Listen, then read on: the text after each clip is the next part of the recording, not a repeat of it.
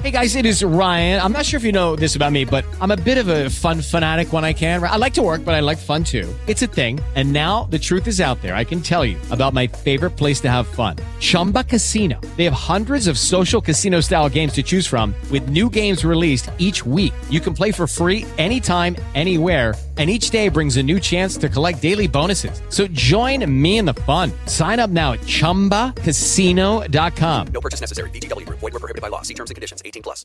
With Lucky Land Slots, you can get lucky just about anywhere. Dearly beloved, we are gathered here today to... Has anyone seen the bride and groom? Sorry, we're here. We were getting lucky in the limo and we lost track of time. No, Lucky Land Casino, with cash prizes that add up quicker than a guest registry. In that case, I pronounce you lucky. Play for free at LuckyLandSlots.com. Daily bonuses are waiting. No purchase necessary. Void where prohibited by law. 18+. Terms and conditions apply. See website for details. Hi, everybody. Welcome to The Break Room. The Break Room is a podcast by Black mental health professionals and a researcher for Black professionals with a mission to remind you that you matter, you're valuable, and your wellness and joy are our priority for liberation. Okay? I'm Dr. Jide Bamashigban. I'm a health psychologist, as well as a father of two, and I'm married to my wonderful wife. Happy to be with you today. Now, kick it over to our incredible co-host, Dr. Nikki. Hello, everyone. I am Dr. Nikki. I'm excited to be here, as always. I am a licensed psychologist, PsyPAC credentialed in the state of Texas, which means a fancy term for saying I can do therapy virtually for folks in about 26 other states. And I focus my practice on Black women and couples, relational and sexual wellness. And then I also do racial equity consultation and training for small to mid-sized organizations. And I'm ready to get into it because today's conversation I think will be interesting. It 100% will. Our topic for today, we're going to talk about some, how do I put this? We titled it New Yorker racism, but it's more about like racism in the mainstream media. Okay, so I'll give you a little synopsis for our listeners, cool. and then we'll get to it. Okay, so the New Yorker, it's a famous magazine. It's been around for a long time in the United States. They have some of the best. It's a very prestigious job to work at the New Yorker. Like you're a good journalist if you get to work there. So recently.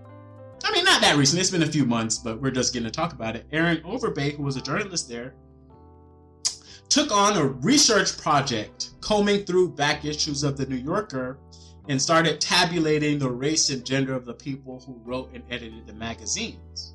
And what she found, almost none of the... Are you ready? Over 40,000 feature articles and reviews had been edited by a Black person. Only a tiny fraction by Black, Latino, and Asian American women. Okay? Wait, over 40,000 had been? Had not been. Okay. Out of those 40,000, very few, almost none, and a very small fraction had been done by Black, Latino, and Asian American women. And this is a magazine going back to 1925. Okay? So she posted those findings. And she was out of there, okay? to make it clear, she don't work at the New Yorker no more. Prag it up. she don't work at New Yorker no more. And not just that, so she went public with these findings, and literally like all these different media sites, Gawker, other media conglomerates, whatever, started writing these articles. Oh, who is this person writing this? Just what you would call a hit piece, right? What you call a hit piece on her, about what she has done, what she hasn't done, what she talks about, racial ethnic minority stuff, but she doesn't really care. But the one good thing was she actually went on Twitter and refuted them piece by piece, right? She said, okay, so this article said blah, blah, blah, blah, blah. They didn't do their basic, and once again, this is journalism. Right. Right? They didn't do their basic fact checking because I could show you this email right here that says I was the chair of this. I participated in this. I led this. So what are your thoughts on that? And then I'll tell you a little more. So it's not shocking at all to me, right? Because if we just scope out to the highest level, anything in this country that's considered elite or top tier is associated with whiteness. Right? Like, I've even heard people refer to Howard University as the Harvard of HBCUs, right? There's always this affiliation with whiteness as the standard. So that it's the New Yorker, right? And there's so much prestige and rigor and elitism attached to just that as a literary journalistic outlet. It surprises me zero that they have not had. It surprises me zero that they have not had more Black and brown representation from like at any level of the production side. I'm sure they got plenty of Black and brown folks in the admin side, in the janitorial side, right? Anybody that's in an assistant sort of role, I would guess that that's probably where their numbers, and let's to be clear, I don't know that data. I have not looked at that data, but there's a general pattern among companies that have any prestige, any amount of financial portfolio, right? Like the closer you get to the top, the whiter it's going to be. And typically also even the more male it's going to be, right? And journalism has been a particularly gendered biased field. So that surprises me zero. What is interesting to me is that my guess is her whiteness led her to believe that that data would be actionable, right? Like there's a level of naivete that she had that like, well, surely once I put these numbers in black and white, people will want to do something about it. And that was a hard lesson to learn for her, I'm sure. because we know very well, right? You know who knows that the New Yorker has very few Black senior editors? The New Yorker. Make no mistake, they know. They were quite clear. What I'm saying? Like the president and whatever, they know. They're in those meetings, in the senior leadership meetings every week. They know, right? And and we have to really understand the impact of not having any Black editors. Like, do we really, for one of the most prestigious journalistic prestigious with quotes? Yes. Because you can't see me. One of the most prestigious journalistic publications in the country, right? In the world, even, right? For a substantial period of time, like my entire lifetime. Since 1925, it's going to be hitting its 100-year anniversary soon. Wow. You know, no senior Black editors or no Black editors. So what does that mean? It's just white thought going out.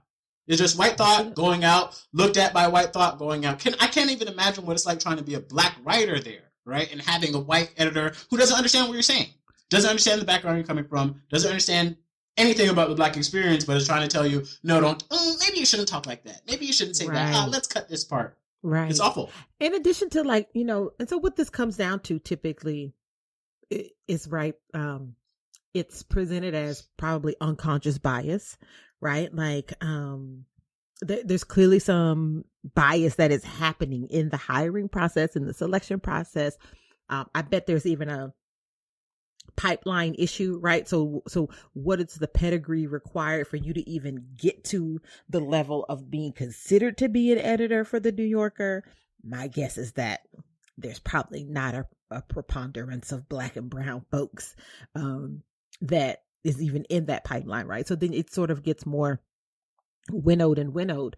But I bet that they would, you know, as an organization, talk about the merits required, the credentials required to be high performing in an organization like that, or to produce the type of literary content that they do, blah, blah, blah. And we know that's all coded language, right? We know that that's all proxy for upholding white standards. And so it does let us know. And we've seen other companies do this in other ways, right? With the Walmart and the Juneteenth ice cream, right? Like clearly, or then I know Dove has been caught out there bad a number of times with just bad racial implications for major marketing campaigns that they have done.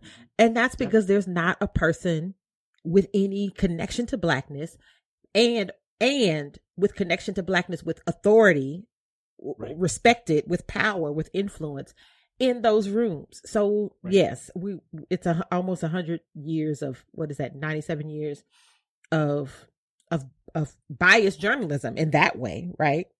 Mm-hmm.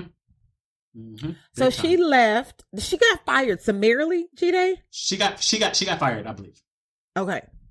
Yeah. Okay. Like shortly after, because she posted. So she did like that analysis and posted it on Twitter. And I guess she didn't get approval to post it on Twitter, but she out of there. And that makes me wonder what's the rest of the backstory. I'm sure it's like it could probably be a mini series if nothing else, because I'm sure. I mean, who would give up their job at the New Yorker if they had gotten there? So I'm guessing she probably wasn't given much option, or she felt very passionately about the findings and took to Twitter.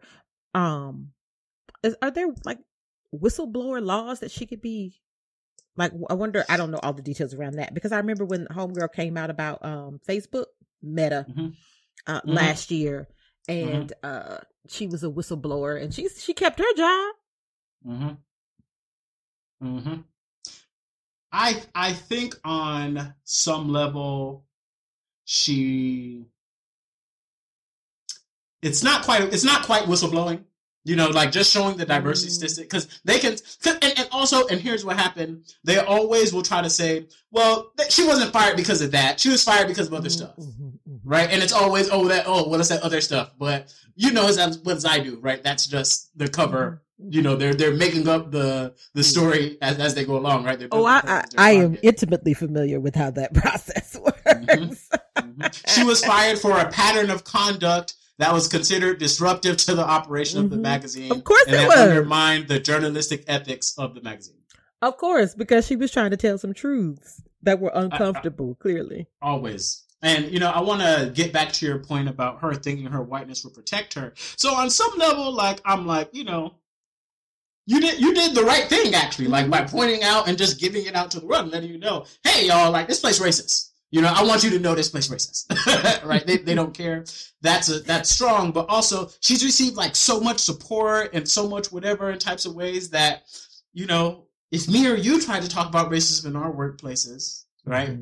Granted, she works at the New Yorker, so I want to admit that it is the New Yorker, right? But I've worked at huge places. I have worked at the number one applied to university in the country. You know what I'm saying? Like. But, you know, when I say, oh, well, racism happened, true fly don't bother me. You know? Don't say that.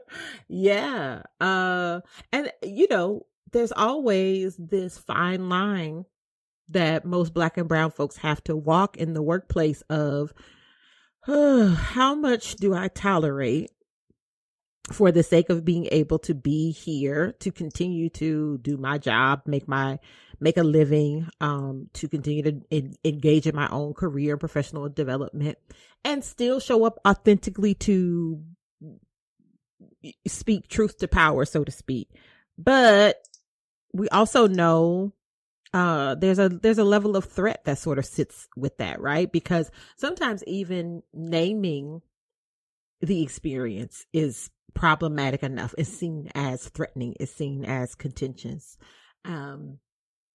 It can warrant a lot of backlash, you know, and then you sort of get, you can still sort of get relegated to being, what do they call it? Like, having your voice diminished overall, because they'll be like, oh, well, you know, G-Day's always playing the race card. Well, you know, right. Nikki's so sensitive about race. You can't say this around her, or you know, you become that person. And so that's even your calling out racial inequitable practices can be used against you, all under the beautiful framework that is systemic racism. Like, it's always working for itself. It's always upholding itself. So I'd just like to give our listeners just a little more context into these numbers. Okay. So this is the New Yorker. Between 1990 and 2020, only 3.6% of the book reviews published in the magazine were by Black critics or writers. Less than 1% were by Indian American writers. 12, not 12%. 12 were by Asian Americans.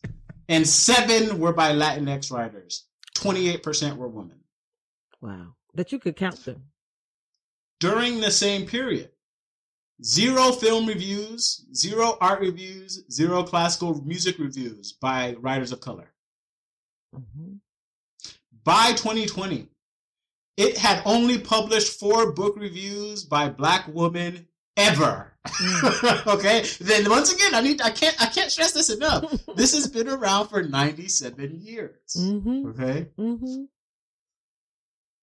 But this is what we call cultural racism. Like this is how deeply we could definitely say anti-blackness, but around sort of white elitism and things attached to whiteness as cultural artifacts get codified as being the standard, right? Whenever you say the classics or classical music, it's not referring to a djembe. Like, it's not gonna be right. That's not what comes to mind, right? It's all European. It's all white, right? Did you say a djembe? I did say a djembe. You're right. Your point is right. I just have to acknowledge that you just said that. But absolutely, absolutely, it's going to be attached to a European instrument, a European style of composition of music. Like, we've named these things to represent who and what has access to being revered, to being held as the standard and the default. So, it's like, when I used to, back in the day when we had bookstores, and I've always been an avid fiction reader, and I would go in a bookstore, and in the quote unquote African American section, they would have everything from Roots to like an encyclopedia, like anything that had anything to do with blackness, tangentially even in one space. And I'm like, Octavia Butler is a science fiction writer. She's black, but she's a science fiction writer. She's won Hugo Awards for her writing, but she's over here in the same space section as like, Terry McMillan. Like, no disrespect to Terry McMillan, but boo, y'all not on the same level. Like, y'all are doing very different things, right? And so, of course, those sort of ideas and concepts that you could evaluate and have a standard of excellence around any artifact from about centering a racial ethnic group that is of the global majority that's not white folks, right? Just would not even come into comprehension for them. That surprises me zero. And then I think we have to think on the other side too about the structures that facilitate that. Right. Yep. Because, I was listening to an interview with Gina Prince Bythewood, and, they were asking her. Who directed Love and Basketball, a black classic, and was not given, I have to say this every time, and was not given the opportunity to direct another movie for a decade. Okay? A decade. And that was her point. Her point was like, yes, we have seen an increase of Black films. We've seen an increase of Black actors in leading roles. We have seen more variety in the types of Black films that can be produced. And she said, and still the major production houses will say, well, we already did like 2 Black films for the year. Wow. What do we need to do another one? Right. So this goes back to the pipeline issue. So yes, we can hold the New Yorker accountable. And we also want to look at the broader structure and say it probably has only been in the last 30 to 50 years. I'm being generous, that there's been a significant amount of art by folks of color, about folks of color's experience that has even made it to the mainstream. Yep. That could even be considered, right? And we know we in the break room, Jude. We know Black people just started getting real good movies. Like, there was a period of time where we would get a movie, and if it wasn't about like gangbanging or criminality, we had like a spoof or like a comedy. Like, that would be it. the whole 1990s, we had the Wayans family, okay? And then they gave us Sanaa Lathan, Morris Chestnut, Nia Long, and them in varying combinations. And that was it. Like, Taye Diggs. Okay, we're going to do Taye Diggs. Don't forget about him. No, we're going to use Lorenz Tate Tate. and so and so this time. Right? But that was it. It was just like, okay, we got these 10 people. Yeah, we don't need anybody else. We don't need anybody. And they all followed they were all pretty much rom-coms, right? Yeah, or straight up spoofs. So we are really just getting to a place where I want somebody to fact check me on this and then tweet at us. But I remember going to see, my mind just went blank. Mama, you know the song with the boys in it. Soul Food. Yes, when Soul Food came out. And I remember going to see Soul Food and I was like, we have like a black drama. Like it's about the dynamics of this family. And it's a story that is about the challenges of caring, intergenerational. I was like, this feels very novel and different. And that's firmly in the 90s, right? Yep. So I don't give the New Yorker a pass by any means whatsoever, but I think it is reflective of a broader. New York is not special. No, it's not. Hey, they're not any more special or any more racist than anybody else. It's true. Yes. So, and then didn't the woman, what's her name? G-Day son, stop calling her the woman. Erin Overbay. Erin Overby. Overby. And then she got all this backlash from other publications, right? So they kind of the journalism they circled the wagons. Sector. Yep, that's what I was just about to say. They closed ranks. Mm-hmm. Because if you call into legitimacy the New Yorker, you're calling everything into legitimacy, and white people can't have that. They like, don't come over here with your statistics. Mm-hmm. Are you trying to imply that I didn't get this because of my effort? Yeah, it's because your dad works there. So, even one of the big articles that somebody wrote, her dad literally works for the New Yorker. And it's like, and she didn't put that in the article, right? So even it's just the ways that and these are the same people who claim that we're so journalistic, we know journalistic ethics, we created it, right? But as soon as it's convenient, throw it out the window. Absolutely. I think that this whole conversation to me is why I continue to sort of hold the belief that the systems and structures we have in place are not redeemable, that they have to be completely overhauled, because they just consistently reinforce each other on the micro and macro levels over and over and over again. So where is the way up and out for Audre Lorde writers of best. color, which is such a stupid phrasing, writers of color, for there to be a more holistic, realistic reflection of the arts across dimensions of race and ethnicity in other spaces, right? Like, those folks need more patrons. We need to value that work. We need to see that work as being rigorous, prestigious. We need to give opportunity for there to be more variation. That's the other thing. Even if you get a black film made, or you write a black book, or you do the thing, baby, if it's not successful, if it doesn't punch through the roof with the numbers expected to produce, that makes it that much more difficult for the folks come behind us, right? Yeah. Whereas, there's a movie like Zoolander that exists, or I love Zoolander. I don't know if you're trying to say Zoolander's not good. It's not. There's lots of other movies to choose for your example. Because I watched it and I'm like, this is the most ridiculous thing. Oh man, I love you so.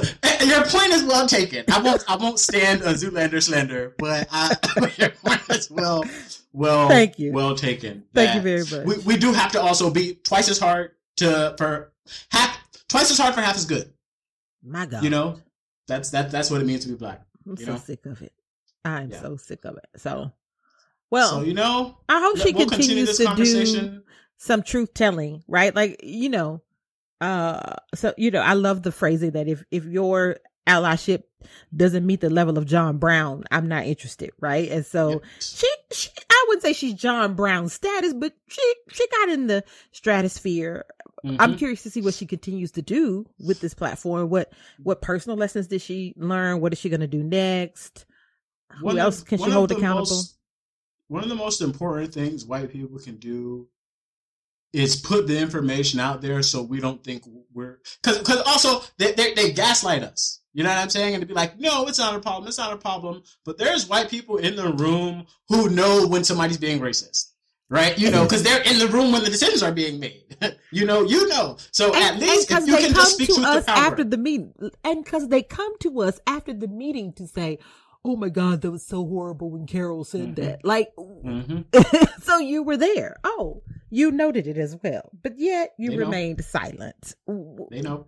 What you coming to me for? I know what happened. I was there. It was aimed at me. Yep. They know. So you know. The question is, what you going to do with the information? What will you do differently? And that's the question that white people need to answer for themselves. Where's all the anti-racism classes and certificates that came out in 2020? Did y'all put them in the drawer? They kept collecting dust.